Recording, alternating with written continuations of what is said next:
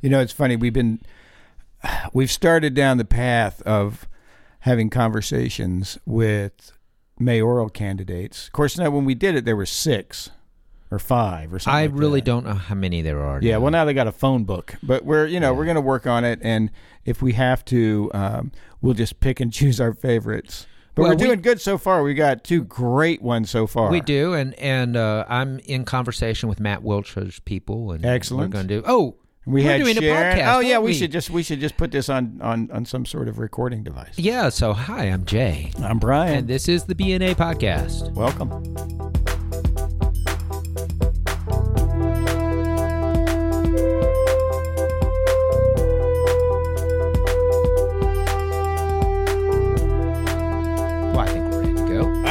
About the same as it always is. It is. And we're here. We're joined today by the District 19 council member and mayoral candidate, Freddie O'Connell. Freddie, welcome to the BNA podcast. No, thanks for having me. Good morning. So we're glad to have you here. And as you know, we're trying to interview all of the 452 mayoral candidates that we have. We keep adding weekly. I think we've added 2 more this week. But tell us a little bit about yourself. You're a unicorn. You grew up in Nashville. So tell a little bit about how you ended up as a council person. Well, it's a long and unplanned journey, mostly, I guess you could say a series of mostly happy accidents. So I grew up and went to Aiken Elementary, not too far away from the neighborhood I grew up in. My parents are still over there. We were just talking about it, Bowling Avenue, Richland West End neighborhood. They've been over there since the 70s. So, it's interesting. Even, think about the change across that many decades. That was before I-440. We had a friend who had a little clubhouse out in the grassy field that at one point wasn't there. And then they put it down, and before it was open to cars, we used to ride bikes on it. And there's nothing like a super highway for a bunch of kids on bikes with no car. It was so fun. I did the same. I walked it. I didn't have a bike here. Yeah. Yeah. So, but it's funny. It's like if you've ever seen a movie about L.A. or some of the places out in California where they've got the big, the giant culverts where. Yeah. Oh yeah. It's with the L.A. River. We ride the L.A. River. Yeah. I'm from there. Yeah. So well then you know more than the movie show, but it felt like that riding your bike around an empty I-440 back then. And then my mom, who had taught in both metro schools and private schools at MBA. She started her career there, taught in Metro for a while, came back to MBA the year that I was going to start 7th grade, actually. And there's no better benefit for the faculty there, especially when you have 2 sons to be able to go. Exactly. So my brother and I went to MBA. I went away for college. That was by design. I wanted to experience something different. I knew what I wanted to study. I wanted to study computer science, which I did. Picked up a music degree along the way, which again on the list of happy accidents. But it was almost like not really even expecting to return to Nashville. I left before what I would call modern Nashville had really gotten underway. I mean, you both have probably seen Robert Altman's movie Nashville. Right, absolutely. And there's a lot of reality in there, right? I mean, there was sort of this old-fashioned, grittier, the way the politics play out, the music scene, smaller city, maybe even sleepier city. And I wasn't sure that was what I was interested in. But interestingly enough, the 5 years I was away, you started to see the signs of something different. By the time I had come back, we had a brand new downtown library. We had Bicentennial Mall was built. Bridgestone Arena was up. They had just kind of finished the referendum on the Titans, which was interesting and plays out today. But I had a bunch of friends coming back for everything from grad school to jobs. I actually had a job waiting here for me, and I came back. And, it was around that time that I sort of got involved in nonprofit work and advocacy. And it was interesting because, I was driving a car in college, and I had gone to a friend's wedding in North Carolina right before I graduated, and I was going to go back up and graduate, and then my brother was going to drive the car back to Nashville. And I'll just say it was a car that needed a lot of TLC, and if you didn't know how to drive it at high speeds, it was an old Toyota Tercel that it would overheat easily, let's say it that way. My brother didn't really understand how easily it might overheat, and it didn't last. So by the time I got back, my girlfriend, who we met in college, was here, and we were sharing her car. And it was interesting because 2002 was the first year I ever started riding the bus. We were living out on the edge of Bellevue on the hill, and that worked pretty well. She decided maybe a couple years into being back in Nashville that she wanted to pursue her childhood dream of being a physician, which she had kind of stepped away from as an undergraduate, and then went away. She decided to go back up north and get some pre-med credits that she needed. Left her car in my care. I spent the first little bit of that period paying off my undergraduate loans. Gotcha. I didn't like having debt. Sure. And the reward for that achievement was that her car died. Gotcha. Catastrophic transmission failure to the tune of more than the Blue Book value of the car.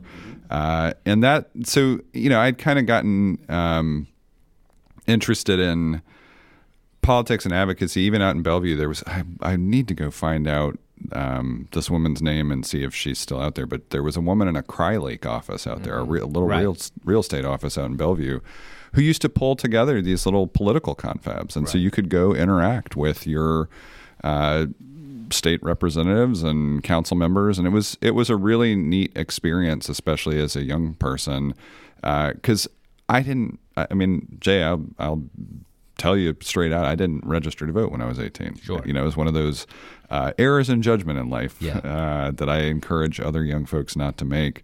But part of it was because growing up then, my exposure to politics was television, and on national TV, it does not feel like politics is speaking to you on the ground. And so when you then get to go meet the people much closer to you in person, it starts to change your perspective about, I can go interact with folks. I can talk to them about my concerns. And Tennessee at that time was going through all the royals of what was to become of TennCare. And, the last time we had this many people probably at the Capitol on a regular basis was the horn honker debate of the income tax era. And so not having a car turned into something interesting. I was reluctant to go back into debt. By that point, I had, while Whitney was away, found a roommate. We had moved in closer to Centennial Park, and I walked across the street and bought a bike, which I still have. It was a Trek 7100 from Cumberland Transit.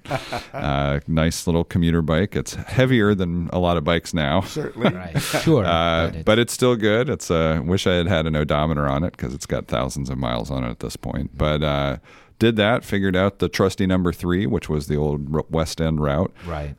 And the experience of being car free turned into 3.5 years of extraordinary savings. I've still never saved as much money as quickly as when I was car free, because that's actually the average cost of car ownership in the city of Nashville. It's almost an implicit tax we impose upon people is $8,000 a year. Wow. So at the end of that, I had enough for a down payment, bought a house in Salem Town. Whitney came back. And the reason we wound up in Salem Town, because she was going to Meharry Medical College, and we needed to be close enough to walk or bike or ride transit because we owned a house before we owned a car. Right. Nice. And so that was interesting for a couple reasons. At the time, Salem Town was a working class majority minority neighborhood, Right.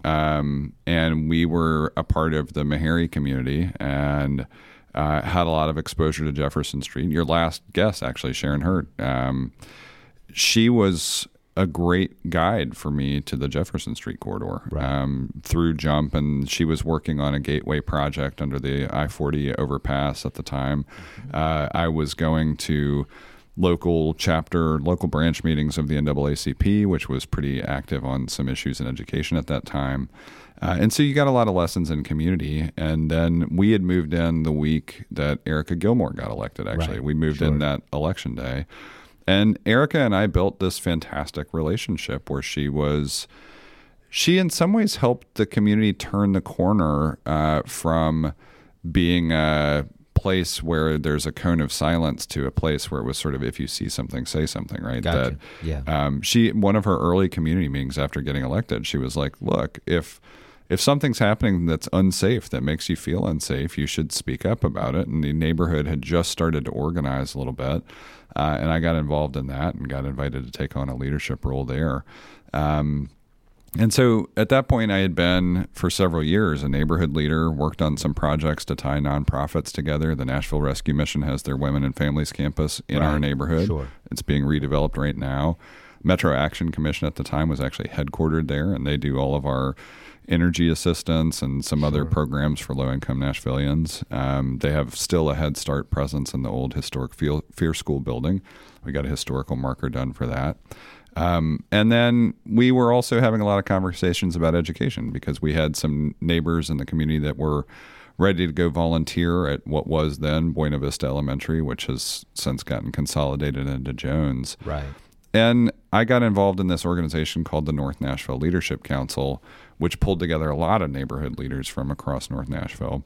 Tanya Sherrill was one of the organizers of that. And you know, at some point by about 2014, so now tie all this together. Not long after I moved in, Mayor Dean invited me to join the Nashville MTA Board of Directors. So now I'm actually working on the policy of the thing that was so important to me personally that let me buy my house. And then meanwhile, we're invested here in the community. Well, fast forward to 2014, I had a lot of people that had kind of seen the profile of work that I was doing say you ought to run for Metro Council. And I will say, to the point of being unplanned, it was a very slow journey from, and sorry to say this in your church, but hell no. Yeah. To, no, I've said that before, actually, a couple of times now.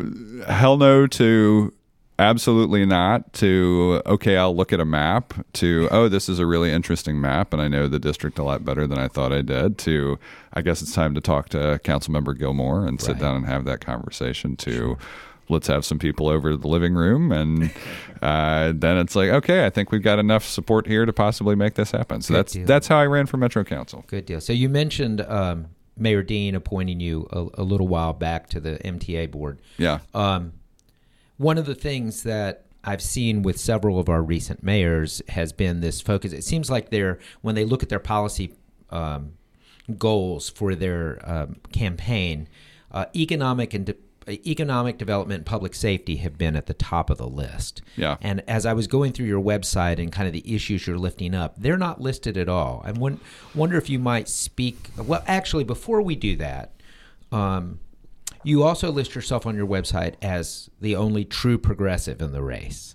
And so how do you define what that means? I think that's really about now Nashville being intentional about making progress, right? I think this is the moment to step away from more of the same. If we don't stop making the same mistakes we have made, we are going to endanger at least the foundations of the prosperity we've enjoyed. And so for me, a great example of this is the conversation about the Titan Stadium.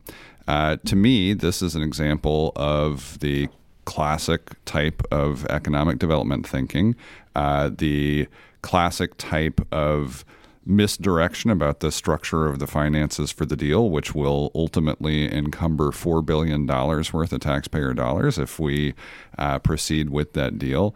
And to me, that's expressly not progressive in this moment. To me, progressive means looking at things like transit and affordable housing as almost synonymous, right? They go together. They should not be split apart. We shouldn't say, oh, we're only going to do affordable housing because transit's hard, or right. It means work that that I've been invested in for several years now, which is not just thinking about the services, but also how affordable housing encompasses housing specifically for folks that are unhoused, which is much more challenging. Sure. I think it also means the thing that we walked in the door talking about, which is the posture of the state of Tennessee in relation to Nashville and the willingness to be engaged in that as the fight that it is.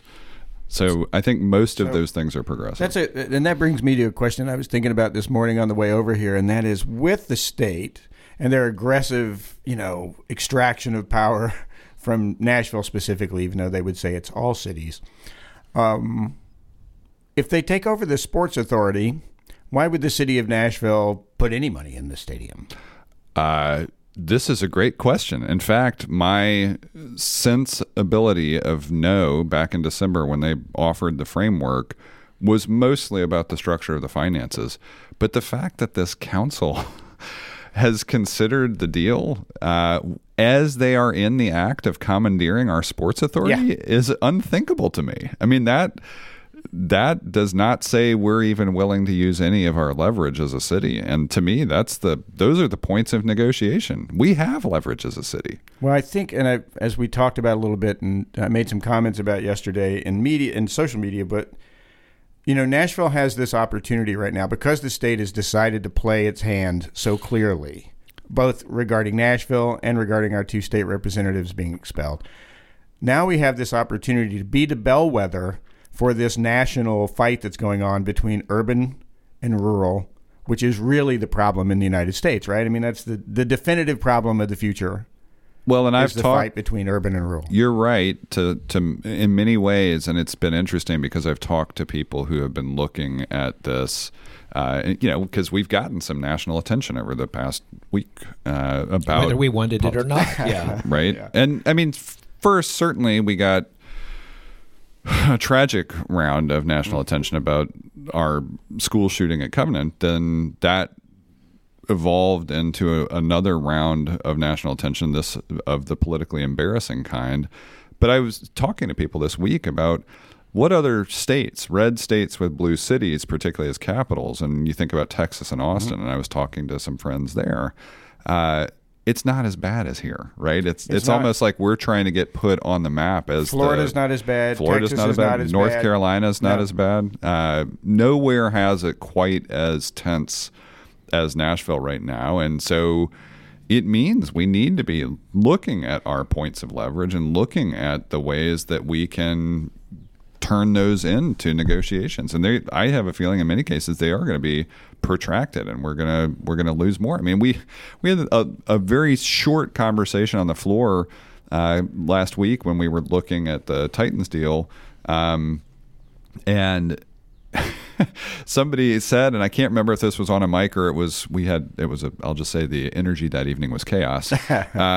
But like it. At some point along the way, it was like, well, okay, right now the amendment that they're considering would leave us with a 1-person majority on our own sports authority, which issues bonds in our name, by the way, for Metro taxpayers.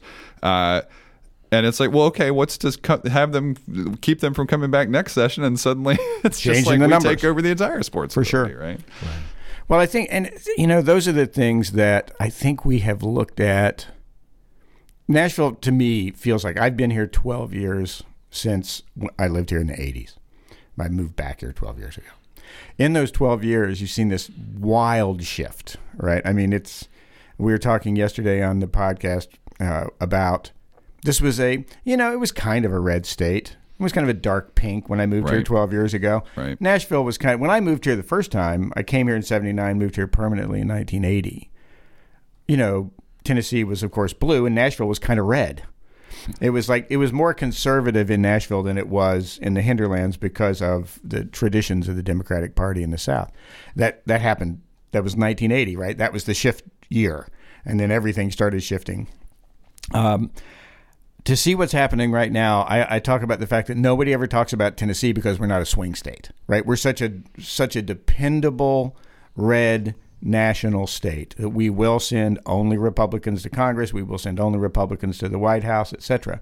We don't get any news. Now, fortunately, the arrogance that came with that power allowed our leaders in the legislature to really show themselves this week, right? They really did open it up. But at the same time, I look at our thousands of people cumulatively joined protests at the Capitol, all from Nashville, all young people. They weren't all from Nashville. They were not all from Nashville. That's true. There certainly were. There were folks some Middle visiting Tennessee students. I mean, I heard folks coming up from Williams and coming down from Sumner, and that I think there is an interest in organizing in that way. There was a beautiful moment when one of the staffers tore down that banner. I don't know if you saw that video or not, but somebody dropped a sheet that said "Rural Tennesseans for against GOP fascism," and boy, that lasted less than 5 seconds. Yeah. Pretty much about 5 seconds. I mean, right. So to me, I don't know if there's a question in there, but my thing is we have shifted the debate in the mayor's race from, what are we going to do next year about Titan Stadium, and what are we going to do about traffic and the downtown plan and all those things that we've talked about on this podcast for a couple of years, to, holy crap, what do we do about the state we're in? Well, and so I think this is important, but it's important for a couple of reasons, because nobody that sits at the microphone I'm sitting at right now should have a free pass to come in and talk to your listeners about how good a job they're going to do managing the relationship with the state, because right. if they're either bad at it or lying if they try, because they'd be doing it right now. And I mean, I'm in the same boat. I'm not here to tell you that I have unlocked the mystery of state and local relationships, but I will say a couple things about how we approach it. One, we do have leverage as a city, and I am a little frustrated that we are still actively in the process of just giving the state of Tennessee what it wants from us, which is more tourism dollars. To me, the best iteration of Nashville that comes from this conversation we're having this August is how we reimagine a Nashville for Nashvillians. And that means being comfortable taking down our Bachelorette's welcome flag and maybe putting up a flag that says families welcome, and figuring out how that happens, or neighbors welcome. And and it's one of the reasons why over the past few weeks, a conversation with a friend really helped me almost find a different way to explain why the platform I've been working on for a long time is so important to this moment. And it has a lot to do with the state and local relationship. And it is fundamentally, I want people to stay in Nashville. We need everyone who was there at these protests, not just fighting, like actually being a part of a protest movement, but then also voting. I mean, their effort to eliminate our congressional seat is recoverable. If we have 400,000 registered voters in Nashville, and if people show up to vote in the 5th and the 7th congressional districts, those two are winnable within the decade, right? And then there are a couple pieces of antidote to what's happening with the state, and one of them is to use our local dollars to invest in a city that actually offers the very best it can to its residents. I mean, we got to a point, in fact, a couple of the things that had me interested in running for mayor in the first place were a collapse in city services, where we couldn't pick up trash and recycling reliably, where we got to the point where we're number one worst in the country for potholes, where we had, after rebuilding over my first term in office, this incredible amount of trust among providers and the homeless services community, and including Metro, it all evaporated from some choices made directly out of the mayor's office. I mean, these things matter to how Nashvillians feel, and we've got to serve Nashvillians extremely well as a local government in this moment, partly to offset the incredible overreach of the state. And you kind of are leading into my next question, which was, you announced before Mayor Cooper had announced whether he was going to run again. You obviously thought that there was something going on in the mayor's office that you felt you could do better, or felt needed to be changed.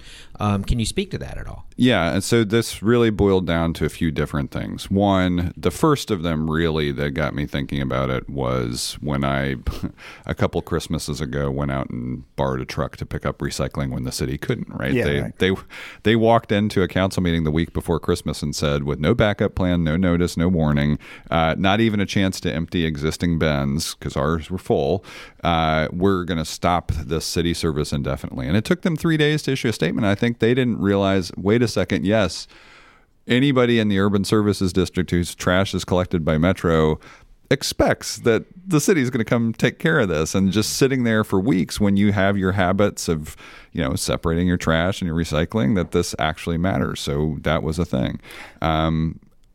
It's interesting because Mayor Cooper led us through what I would consider a mostly constructive exercise of developing a transportation plan, right, which included transit. Right. And we had a pretty big conversation about that, and I actually amended that plan to get a few things in there that I thought were key missing ingredients. And we were told we were going to pursue opportunistic funding to advance elements of that plan. Well, guess what happened? The CARES Act got passed at Congress, and we had hundreds of millions of dollars at our disposal. And then the American Rescue Plan Act got passed. And then after the largest property tax increase in metro history, we've pumped $1.5 billion of our own local capital into projects in Nashville. Well, you know what we didn't do? We didn't advance most of that transportation plan, and we specifically didn't advance transit. And this mayor was not going to do serious work on transit. And in fact, that's one of my biggest concerns about the field right now is I don't think there is another candidate as prepared as committed to, and as capable of advancing the cause of transit right now. But that was certainly clear with Mayor Cooper. The other piece that I have worked on and care deeply about is making progress also on the cause of mitigating homelessness in the city. And that was a place where I saw astonishingly poor judgment, some of it about personnel, some of it about spending, some of it about continuing to advance projects. And so I felt like, okay, I can't defend this status quo. There are some things that only mayors can do, right? I mean, you learn pretty quickly you can't build a transit system from council if there is a mayor who doesn't want to. And some of this is honestly, though, continuing work that was done previously that had just gotten dropped. We had some great work done under Mayors Berry and Briley on early childhood literacy, on the cause of financial empowerment. We have this program called the Financial Empowerment Center that anybody, no income restrictions, can go to fec.nashville.gov, set up an appointment. They've had a great track record. It's a partnership with United Way of eliminating debt, increasing savings. Again, part of my personal story that has been really materially important, and some great people working on that.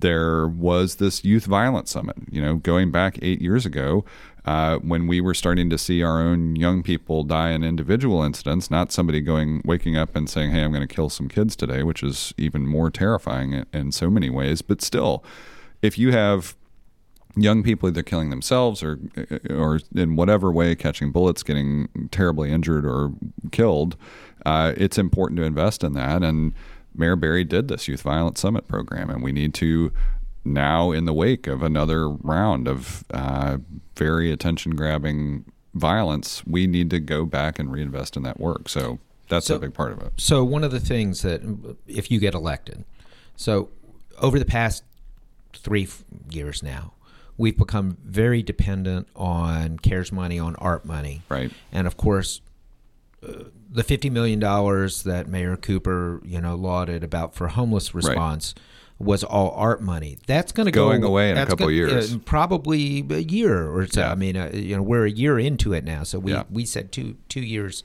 on the front end.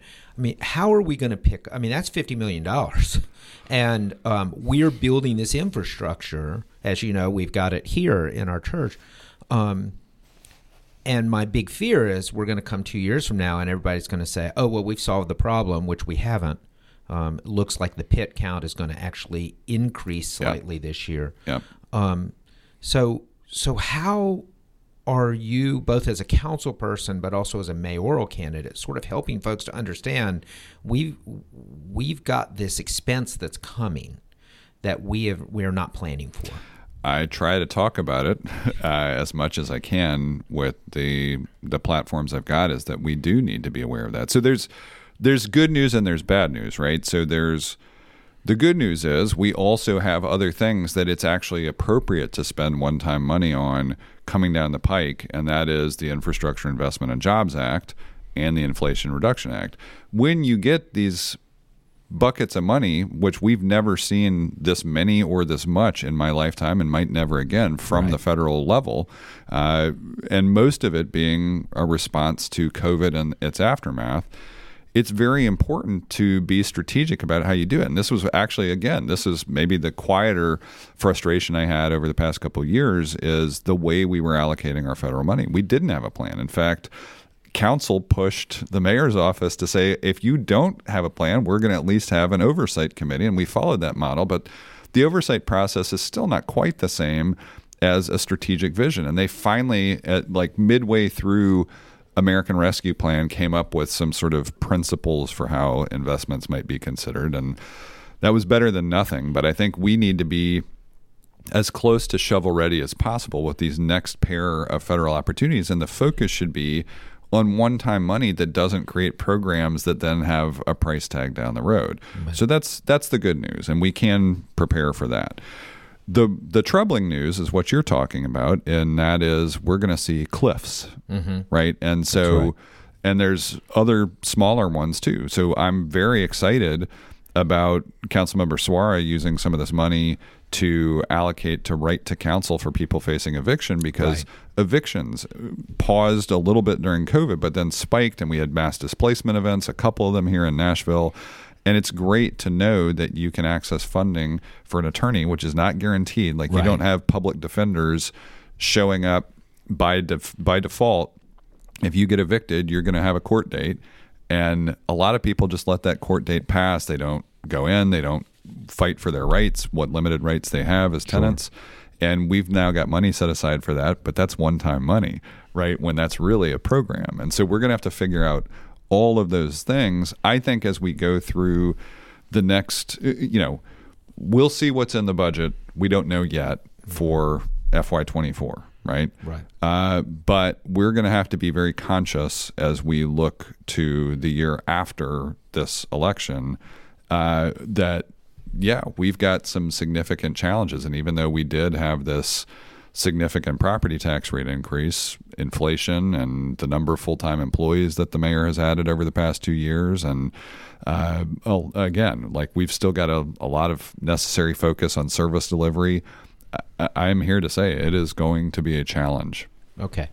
Brian? Quick budget question about that, too. It's like I make notes about this as I drive around town. And yesterday evening, I don't know, maybe 7 o'clock, maybe a little before that, I was home early. You drive down Broadway. There's a new initiative that's happened over the past couple of months where they're literally the entire north side of Broadway are all police cruisers with their lights on for the entire night. They just stay there all night. Right. Then they close the street. And then you see, I don't know, dozens of police officers on Broadway, just in the 5 blocks, nowhere else in town, but on those 5 blocks, dozens, if not 100 police officers. There was no game last night at Bridgestone. There was nothing going on. I drove through and I was looking around, and then about to make a right turn from Broadway onto 4th. And there were 2, 3, 5 police officers standing there as about 200 people jaywalked against the light. And I actually rolled down the window and asked them, I said, "Are you guys on the clock?" Which they hate that, by the way. Turns out, who's paying them? Metro's paying them. Right. And so I'm driving there, and I'm going like literally 100 police officers in riot gear, by the way, just in case yet another riot breaks out on Broadway, which we had almost a third of one once. This is an enormous amount of money. Yeah, we've never really talked about, or very rarely have we talked about, the shift that happened when we went from private security for events to metro security, and the overtime that, and don't get me wrong, I think our police officers acquitted themselves well this past week. Sure did. I am not an anti-police person necessarily, but I mean, we're paying a lot of overtime for things that are sort of event-based or tourist-based. With it doesn't feel like a lot of income coming in to offset that. Is that you've got that district. You wrestle with that all the time. Yeah, it's a real challenge because you need to figure out there's the idea of the response being proportional to the problem, right? Well, and correct. So what you're seeing is part of something called the Entertainment District Initiative, right? And it's sort of a flood the zone approach, because the truth of the matter, Brian, is the requests for service out of Central Precinct, which is geographically the smallest precinct among the police precincts in the city of Nashville, are astonishingly high. And the reason that they're often in pretty serious gear, tactical riot style equipment, is, I mean, you've probably seen the same thing. The number of times people have sent me, and most of this is after COVID. And I think it's just, some of this is social behaviors changed, right? And there was pent up frustration, anxiety. Hey, want to go out, just cut loose, whatever. But there have been open brawls in the street on Broadway. And some of this, to that bigger point, is making sure we manage the entertainment district whole across the board, wholesale. And meanwhile, it opens the door to yet another conversation about state and local, because Steve Smith is working actively right now with a bill that might pass to remove our local authority for beer inspectors to go into establishments in the entertainment district, and instead to have that referred to the State Alcoholic Beverage Commission, which, again, I'm sure they expect that they'll get a friendlier audience when the state legislature is the oversight body. Well, they certainly will. Right? Oh, absolutely. I mean, Steve will. But I look at that, and then I always wonder a little bit what you said earlier, which is about using the leverage Nashville has, right? And if all those policemen disappeared, if they want the state alcohol board to take over that, then I think that the state should also be responsible for policing it. So the tricky part there is, and this is again, it is a state highway. Yeah, it is. It is. Yeah. So this is, I just got approached. So last time I saw Jay was just a week ago at the Conference for Neighborhoods hosted by Neighbor to Neighbor, and somebody there approached me after the forum who owns a party bus business and was saying, how, and I've had this conversation actually just more than once in the past few weeks about people sort of trying to, I guess, explain to me as the representative for District 19 that this is an area that is, for tourists. And my response is, I represent the area, and there are 20,000 people living downtown. Right. And it's their neighborhood too. And they've made what I consider to be a smart land use decision. They've got all of the opportunities of the entire spectrum of live, work, play, and invest right there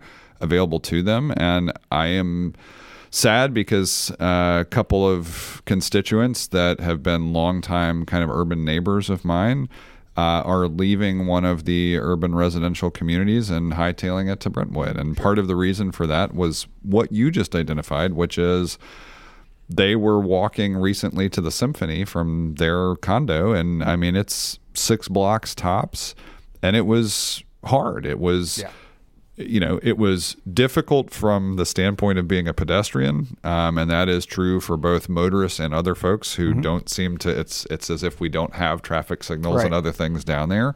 It had, other elements of danger where we've had, again, more aggressive street behavior in the urban core. And it's almost like if you don't have folks potentially escorting you. I was talking to another person at the Conference for Neighborhoods about this element of what it means right now to feel unsafe as a pedestrian, because it happens in a variety of different ways. And I want to be able to invest in that. I want to be able to invest in people like in other major cities that have had their downtowns experience a renaissance like Nashville's, where it's very common to walk for a mile in an urban area, right? If you go to a New York, a Chicago, an LA, if you're in a part of the city that is open to, if it's got a lot of residents, if it's open to people visiting and you've got great restaurants and retail, it's not uncommon to walk for blocks at a stretch. And that's a corner that Nashville's had a hard time turning. I mean, one of the things we talk about regularly, he talks about more than I do, but we talk about regularly is, again, the lack of planning. So okay, let's assume that it is a tourist district in some ways. We still don't really, the adult Disneyfication of downtown. But we really don't have a plan. So it's like with the party bus thing and all of that. If there was a traffic plan that looked and said, okay, you have to stay in these streets, or this is the circle you have to make, or those kinds of things. And again, it's just so ad hoc. It's interesting. And there's you never get to say this to a city council person, right? But I will say this: that when I remember distinctly when the SEC was here, this has been now 4 years ago maybe, for the men's basketball tournament at Bridgestone, they managed traffic. And so when you drove into downtown to drop somebody off, it took about 3 minutes to get in and out of downtown because SEC managed traffic. When Metro manages traffic, it takes 30 to 40 minutes to drive in and out of downtown because of one thing. I call it the second light syndrome, right? So you have this swarm, and I will say a lot of Metro, but also a ton of private armed people that make me way more uncomfortable than the street vendors.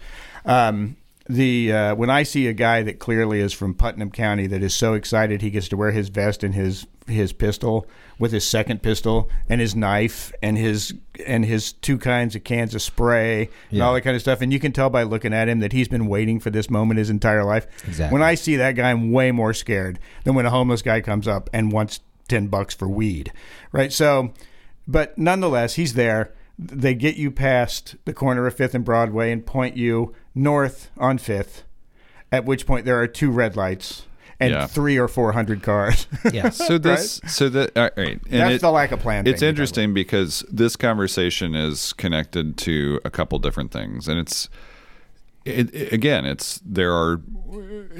like so much of what we talked about, there's good and bad, right? I will say, I think it's overall good for Nashville to have a downtown that can be home to 20,000 people, right? It's a strong and vibrant urban core helps the rest of the city fundamentally, right? The property tax efficiency of what is our urban core has the capacity, at least, to pay for excellent city services, infrastructure, park, schools, and libraries from downtown to the county line in every direction. And that's a thing that should be celebrated.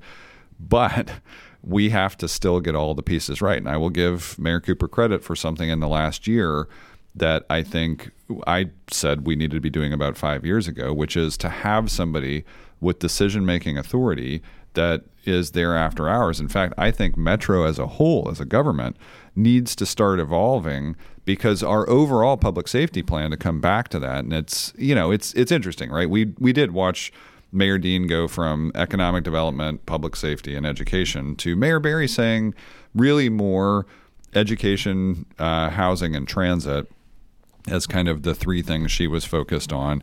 I do think safety has to be the bedrock of almost everything we do, and everything kind of comes up from that foundation. But safety too is something that has a multi-pronged approach to it. It's not a policing only approach. As we look at downtown and coordination, it is all those things. And we started before COVID this notion of an operating plan for downtown, and COVID just blew a hole in it, and we have not revisited it. More recently, the mayor did create this position of a director of nightlife, kind of elevating the director of the beer board to that. I think that and the Transportation Licensing Commission, when I'm mayor, one of the things we're going to do is we're going to quickly have a meeting to establish where these boundaries are, because one of the other things, again, focused on the principal quality of life degradation is one of the things that's making people think out loud, why am I even staying here, right? The state is actively making me feel unwelcome. And even here where we have more capacity to do it in the city of Nashville, we're not doing a lot to fix little things like obnoxious amounts of noise that emanate from the entertainment district. Whether you live in a vertical neighborhood closer to downtown or in a neighborhood like mine that's within the radius where party buses and short-term rentals might operate, we have to figure out how Metro as a whole, not just the police department, but codes, probably the Nashville Department of Transportation, the Transportation Licensing Commission, these organizations that do enforcement that don't require somebody with probably being armed, like a sworn police officer. Right. Fundamentally, I don't want the police, who I want focused on crime and particularly violent crime, I don't want them showing up at a patio where bachelorettes are out of control at 3 a.m. after the bars have closed. Exactly. Right? And so we have to figure out how we're going to align Metro to ensure that we can enforce the things that residents expect and that are clearly established rules and norms and all these things where you could issue a citation, you could shut somebody down, whether it's a party bus or another piece of our tourist economy, and then still leave room for the police to be able to be patrolling where they should be patrolling, right? And that's in neighborhoods all across the city. Sure. So we're getting close on time. Yep. So let's assume you get elected, okay, and you get near the end of your first term. What do you hope Nashville will look like then? Yeah, so what I would hope Nashville looks like is a much, much better managed downtown urban environment, entertainment district, all those things. That people who right now today say, oh, I don't go downtown anymore, stop saying that, right? That they come down and visit the National Museum of African American Music, that they come to performances at the Symphony, not worrying about being stuck for 45 minutes in the second light thing. That we've gotten our traffic management and event management to a coordinated place, that we will have several community transit centers either under construction or complete that connect communities by transit, and a frequent transit network that supports them, so that not everybody choosing to move around the city by use of transit has to come downtown to transfer in order to do so. Right. Amen. This plan already exists. It's a plan that Mayor Berry wanted to shoot the moon on transit. And look, I give her a lot of credit for the ambition, but to me it should have been a both and. We should have done what WeGo Public Transit, formerly Nashville MTA, told us to do 6 years ago, which was to do the near-term, popular, public, and visible and useful things. It's a 3-year plan. We've got the operating and capital capacity now that we're a $3 billion city to go do this work, and so you would see that element there. We would, I think, have really, like, my hope is that we will have re-cemented, we'll have a standalone office of homeless services, which I already helped create, and a standalone office of housing, which I hope to move the planning division, the housing division at planning out. And those things will be working in tandem to ensure that not only are we creating housing appropriate for people that are currently unhoused, and that we are also investing the full $30 million in Barnes so that we actually start to see average rents start to fall, right? My hope is that we can advance the conversation of housing, do the elements that are in the Affordable Housing Task Force. Fundamentally, at the end of 4 years, I want us to be done with planning fatigue, right? I want us to have actual fatigue because we did things that we've got the plans. I'm not going to spend, if I'm elected, I'm not going to spend the first year, 2 years doing a bunch of plans. You're not going to hire more consultants? I'm going to lay all of the plans out on the desk with our leadership team, with members of the neighborhoods that came to the neighborhood conference of neighborhoods, metro departments, and say, here's what we're doing. I mean, our first 100 days is going to be, we're going. Gotcha. Well, we are so pleased to have you with us. Did you have any other questions? I got a million, but I think that we're, which is the fun thing about doing this. I mean, we really appreciate your time. It's early on a Saturday morning and you've got a full day. When running for mayor, Saturdays are busy days. It turns out they really are. Well, we appreciate your service to the city and joining us on the B&A. Well, so last point of information that your listeners will want to know, I'm sure, is that early voting opens less than 100 days from now. It starts on July 14th. The election itself is August 3rd. Appreciate the opportunity to earn the votes of your listeners, and people can find out more at readyforfreddie.com. Thanks so much for being with us. Yeah, thanks, guys.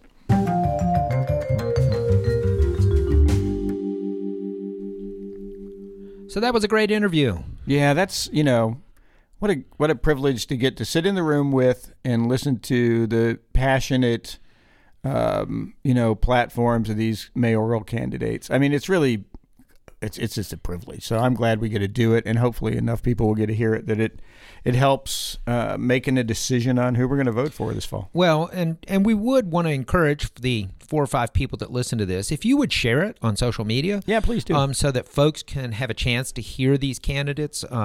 We don't claim to be any great, wonderful experience in listening, but There's these very folks are little, good. very little journalistic. There's no journalistic integrity. I at can't all. even spell. Yeah, I could, I guess. You have a hard time saying it, let alone spelling it. Journalistic integrity. And yeah. That.